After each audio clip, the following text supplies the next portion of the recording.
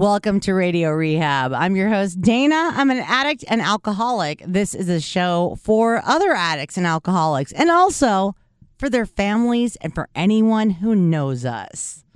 If this is your first time listening, we have over 300 episodes in the bank. You can go back and listen to all of them. If you can't get to a meeting right now, which is completely understandable, you can go back and listen to any of our episodes. Please do. We welcome you. And if you like what you hear, please rate, subscribe, and like us because it makes me happy. This is my one-part episode with Michael S. Here's how I met Michael S. I have a friend from terrestrial radio named Heather, and she has directed so many people my way, and it's been really cool. She works for KGO in San Francisco, and she introduced me to this guy, Michael. And it was really interesting to talk to him. I've gotten to know so many people from doing this show, and this is so cool, and I can't wait to hear Michael's story. Let's get to it. Welcome to Radio Rehab. Here's your host, Dana Keys.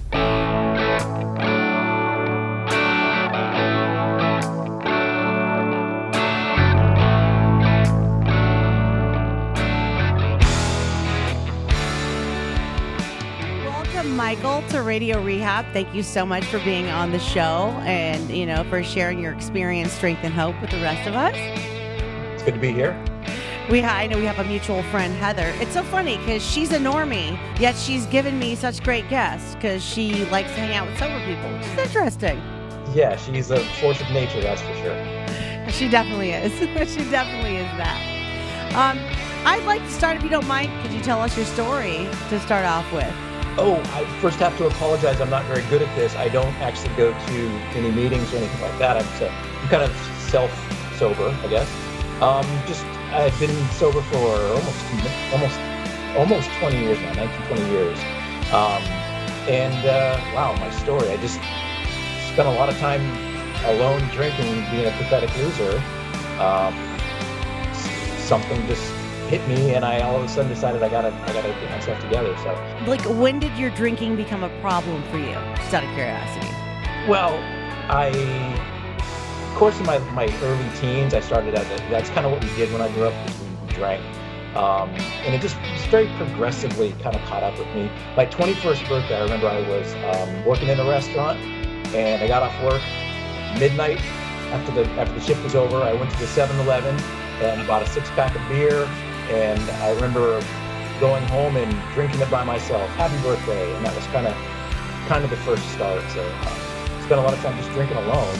I got married, had some kids, and was doing the family thing, and I noticed that it was starting to get between me and my family, meaning the things that I really cared about.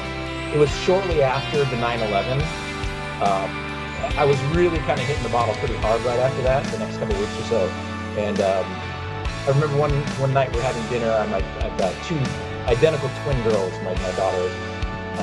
They're 4 years old, and they spent all day making dinner. It was going to be really cool. It was like mac and cheese and like hot dogs or something. And they'd set the table. It was all great, and it was all pretty and everything. And we all sat down as a little family to do the family thing. And I normally kept it hidden pretty well. I usually didn't drink in front of my family because I didn't want that to flavor how I raised my children. And so, but this was special because of the catastrophe of 9/11. And I remember sitting at the table with my little can of beer there, and Madison, my oldest daughter by 5 minutes, she's like, she wants to say grace. So she puts her hands together and she does a little, thank you, God, for mommies and daddies and ponies and flowers. And then I know, it was so adorable. And then she looked around for something else to be thankful for, and she goes, and thank you for daddy's beer. And it was like, oh, you're aware of it now. So yeah, so a few other things that happened leading up to that, but it was that was like a moment I thought, okay, I should probably do something. And I mean, there's a lot more after that point. A lot of things really fell into place. I don't know if you want me to spill the beans now. I totally do.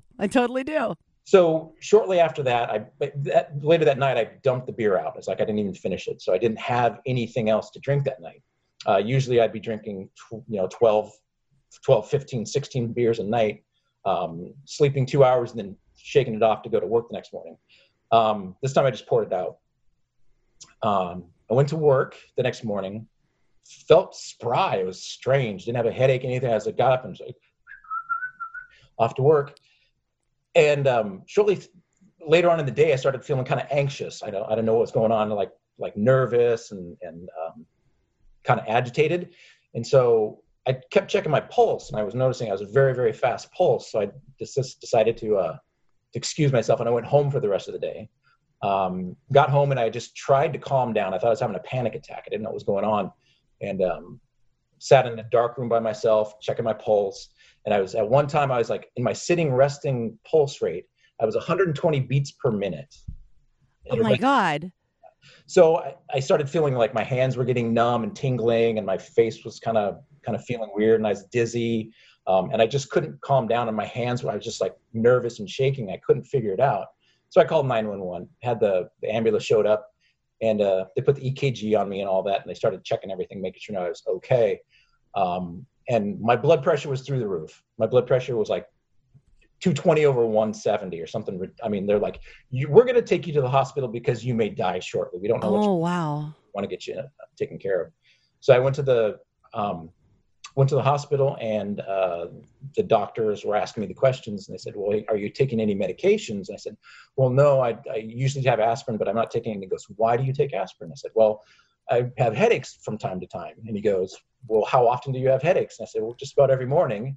And he goes, why do you have headaches? And I said, well, because I drink a lot. And he goes, when was the last time you had something to drink? And I said, about 24 hours ago. And he goes, sir, guess what? You're having withdrawals. So even when I was trying to quit, it kept trying to kill me. It's like we have this understanding, you can keep living your life and drinking, but don't ever try to leave me. Right. Or I'll kill you. And so that's kind of, the doctor asked me if I wanted to get some help, and I said, absolutely. So they checked me in. Wow. It's so funny because I had like pretty much the same experience, with the DTs and like the heart rate and all of that stuff. And I always thought like, I just need to drink more. If I just drank more, I would make my heart, slow down. I didn't realize that that was the alcohol sugars coming out of my body. And I was literally going into delirium tremens. Like I had no idea. Yeah. Crazy stuff. Yeah, that's a rude awakening. But so did you have to go into a detox center or? Yeah, they had an interesting facility there. Well, we're going to rewind a little bit back the story before I quit drinking. Again, right after 9/11, my family knew I had a problem. Everyone knew except for I didn't know. But my younger brother decided we're going to go fishing. We lived up in Seattle, and there's some beautiful rivers up there. We're going to go salmon fishing. And so like 2 a.m, we got up, and I'd hit it again pretty hard the night before. So I was really bad hangover. My head hurt really bad. We marched out in the middle of the night out to this beautiful river up in my hometown. And it was one of those biblical moments. You could hear the fish swimming upstream. You could walk across the river on the backs of the fish. It was so crazy, but we weren't catching anything. We were just standing out there throwing lures in. I kind of wandered off a little bit off to the side, and this is where it gets weird. I don't know if you want to get all metaphysical and spiritual. Go, dude, as weird as you want to get. It's great with me. So I'm out there fishing, and my brother's off, maybe 20 yards away from me over there. And this guy shows up out of nowhere. He just comes up next to me, and he starts talking about stuff. And one of the things he was talking about was he works at this detox center. It's called Providence. And Providence is basically, it means the hand of God directly moves you in your world. So this Providence thing, when he was talking about this, and he was talking about just really strange spiritual things. I thought it was strange and odd. And then he goes, hey, by the way, I had a lot of luck fishing over in that little pool over there. You got to give it a shot. So I'm like, whatever, dude. And then I kind of like went over, and I went fishing over there. My brother came over after that, and I go, did you hear that guy was talking? My brother goes, what guy? I was like, I had a conversation with someone, and my brother goes, it's just been you and me here all morning. So it was really strange. So Providence Medical Center is where I checked myself in. So, by the way, I was catching fish left and right. I couldn't stop catching them after that. That's amazing. Yeah, that's amazing. And I can completely understand how that's real, because it's like, they always say like, we need like a bright flash of the obvious or something to get us clean and sober. Yeah. Call it an angel or hallucination. It could be the same Right. thing. We don't know. But yeah, it was one of those things that kind of started leading me down that path. Then, my daughter and all that stuff. Eventually I checked myself into Providence Medical Center. Um, Was that your first time getting sober? Officially, yeah. Everyone, I can quit drinking when I want to quit drinking. Well, why don't you Right. want to? So Right. you could prove to yourself that you can quit drinking for, like, I'm going to do it for a month. And then you hate everything in the world, everything around you. And then like a month later, it's like, there, damn it. Right. I did it. Yeah, you got a problem. I know. I think normal people do that in November and in October, and it's so funny to watch. It's like, oh, really? Why don't you tack another year onto that? Yeah. It's like It's very, because they're white knuckling. yeah, that was the first real attempt at anything. That was, Right. Well, speaking of white knuckling, how do you stay sober, like without what I do? For example, I mean, and I know it's always personal to everybody. Some people find religion, some people do whatever. Like for me, it's been the 12 steps, and I'm always curious as to somebody who doesn't go to meetings. Like, what do you do? What do you fill the emptiness with? wow. I kind of went a different direction than most people. I did try to go to the meetings, Hmm. and it was probably just the meetings. It's not, everyone has different experiences, but I saw a lot of really depressed and upset people there not enjoying life. And I thought, maybe, is this what my life's going to be like? Because I can just go stop at the 7-Eleven and get some beer and we'll be better. And so I didn't go very long. I still actually have my little court assigned slip. When you go to talks and you got to go, you must do 7 of these in the next 2 weeks or whatever. I still have Right. the wallet with me right now, by the way. But I ended up getting involved in a church. It's an interesting church. And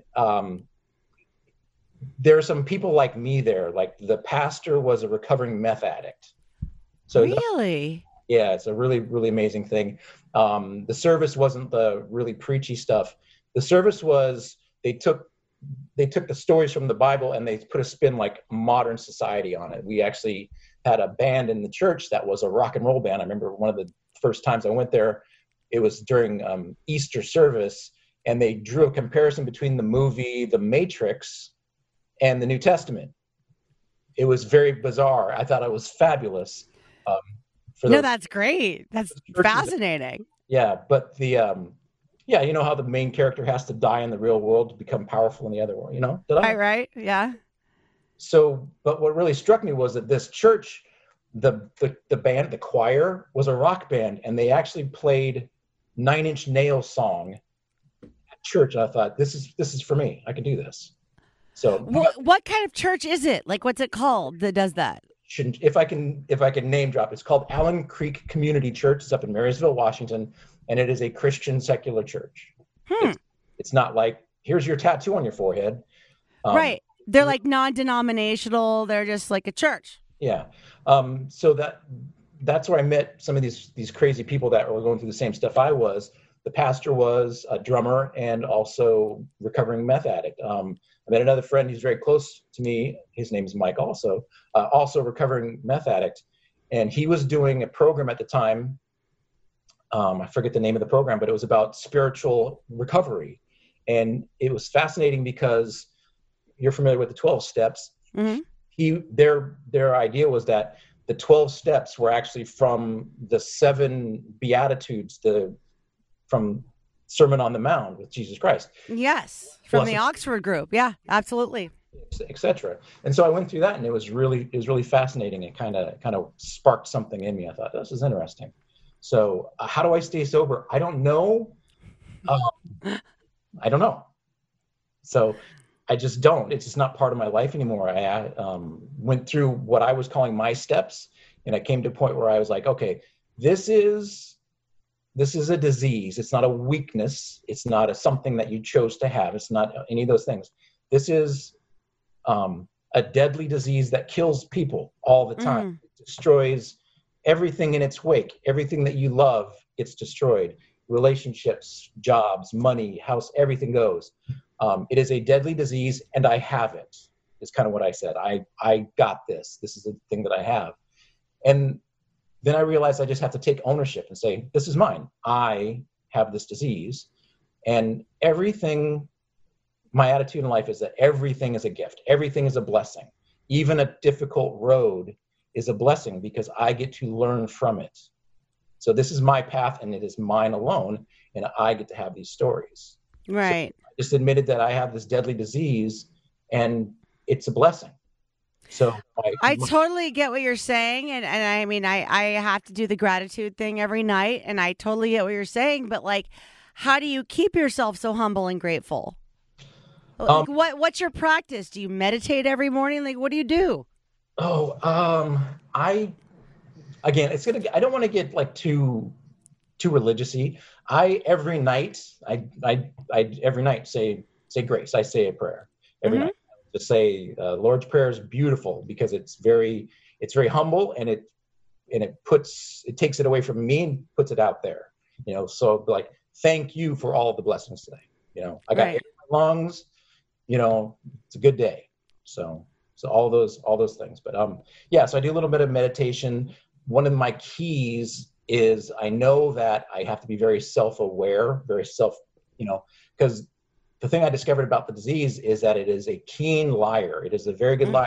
And I can find myself lying to myself and falling for it. And so just making sure that I'm aware of the lies that I'm telling myself and just always bring it back to zero and say, no, that's BS, that's bullshit, Mike. You know it is. So totally. I know I always say my disease talks to me in my own voice. It's like, it's so irritating because I'm like, oh, that's a thought that makes sense. And it never is a thought that makes sense. It's literally the disease speaking to me in my own voice. It's crazy. Yeah. Is there anything that you do, like, as far as outside help? Do you do any therapy or recreational activities that help you with sobriety? Wow, I'm kind of boring. I made a point of not changing who I was, all of the things that I was really cool at. I'm a musician, so I hung out with the musician folks at that church. I don't go there anymore. But motorcycles and rock and roll and fast sports cars, whatever. I do like food also. So, but I don't really have, specific to keep me sober things, not offhand. Right. But I mean, probably everything you do that's for you keeps you sober, Yeah. Is your relationship with your daughters good? Yes, it's always been good. And I went through kind of an ugly divorce after all said and done. Regardless of sobriety, it was a divorce that was going to happen anyhow. So, but yeah, my daughters and I are in great shape. They're 24 years old now, and I just spent a week with my youngest daughter, took her down to Los Angeles. She's going to be a movie effects artist, so she's going to school there. So. Nice. That's where I grew up. LA. Does she have any knowledge of your background? Like, does she have memories of that? She does. We shared all that. They were young enough to know kind of something was going on because I went away for roughly a week and a half. And then life changed. It was a very different thing. I actually went through the pink cloud that everyone talks about. Yeah. I have the blessing of having a little bit of scientific background, and I understand what was going on. It was chemical levels in my brain had been spiking because I was artificially depressing them with alcohol. And after a couple of weeks of sobriety, they were just like, yay, everything's wonderful. And then my brain went through this other reaction. It's like, oh crap, that's way too much serotonin. You get no more. And so after that, I went to this monstrous depression. So anhedonia, yeah, totally. This earth-shattering depression that lasts for years, actually. So still battle with it a little bit, actually. So 10 years later. So my doctor was pretty wise. He said that alcoholism and depression are usually the same disease. They usually work hand in hand. Right. Separate sides of the same disease. Yeah.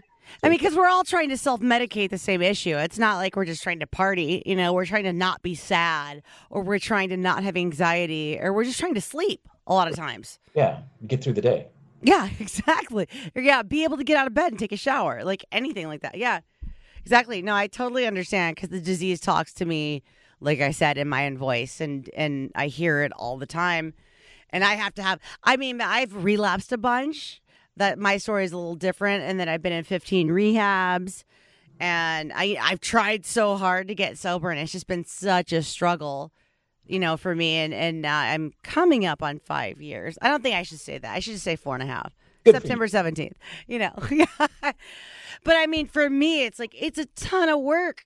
It's not the ton of work where I can't go out or I can't be around alcohol. It's just a ton of work where I just have to work on myself a lot. And during COVID, I've gotten really depressed and my disease in my head has been really loud. So I'm curious as to how you've dealt with that during this whole shelter in place thing.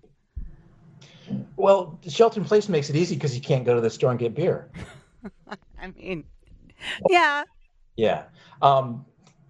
Wow. I guess I'm just very fortunate. I know people have problems with that sort of thing. Just go through the basics, be grateful that I'm not drinking every day. And I know that it's something that I can heal from as long as I don't partake in it. And I always remind myself that one drink is all it takes and I'm back even worse than what I was. In real life, I'm relatively charming and smart and funny, and I'm great at my job. But I know that it just takes one mistake, and all of that, every bit of that goes away. Right. So yeah, it's like they say, if you don't take the first drink, you can't get drunk. Right. I mean, it's totally true. I mean, I have the exact same situation with that, except that I just think for some reason, I'm just one of those difficult alcoholics where it requires more work. And, in the big book in our program, the stories are separated into 3 sections. There's high bottom, middle bottom, and low bottom. And I think it's important to have everyone on this show because not everybody is like a homeless crackhead like myself. You know what I mean? Like, everybody has their own different story, and yours is just as relevant as mine is. And I'm sure there's going to be like tons and tons of people who relate to you who think I'm insane, Yeah.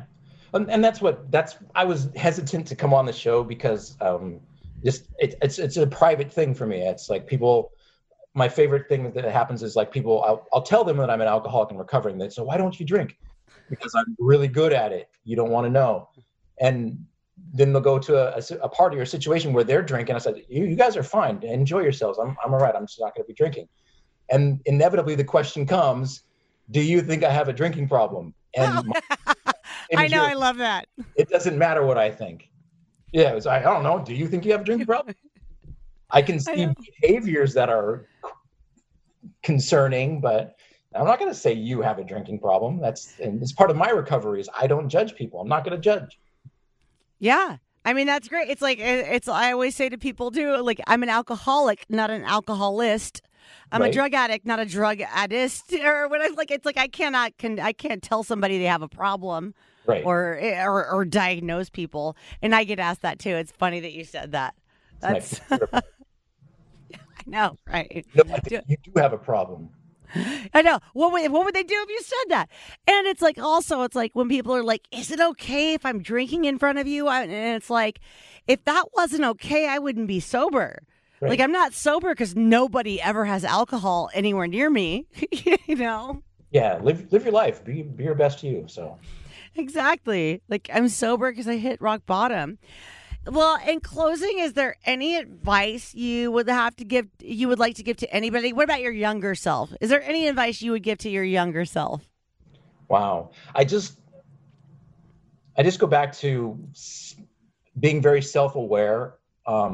If you're struggling and you want to get better, I can't tell you that you have a problem. You have to tell yourself that you have a problem.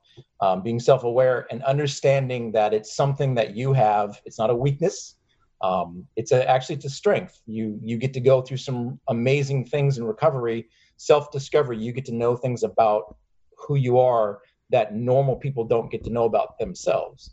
So cherish it. Throw yourself into 100% and get sober, and it gets easier every single day. And I know that's cliche, but it does every single day that you're sober. The further away you are from it, the better you are. So that's my advice. And my last question is, what would you tell your daughters? First and foremost, they've asked me this question before, and I tell them I want them to be happy, and that's all. So find Aw. happiness, and that makes your father happy. Great answer. That was great. That's what my dad would have said to me. So Well, I appreciate I it. love that. Thank you so much for being on Radio Rehab. This is great, and thank you so much for sharing your experience, strength, and hope with us. And like, I had a great time, and I know this is going to help a lot of people. I hope so. Thank you.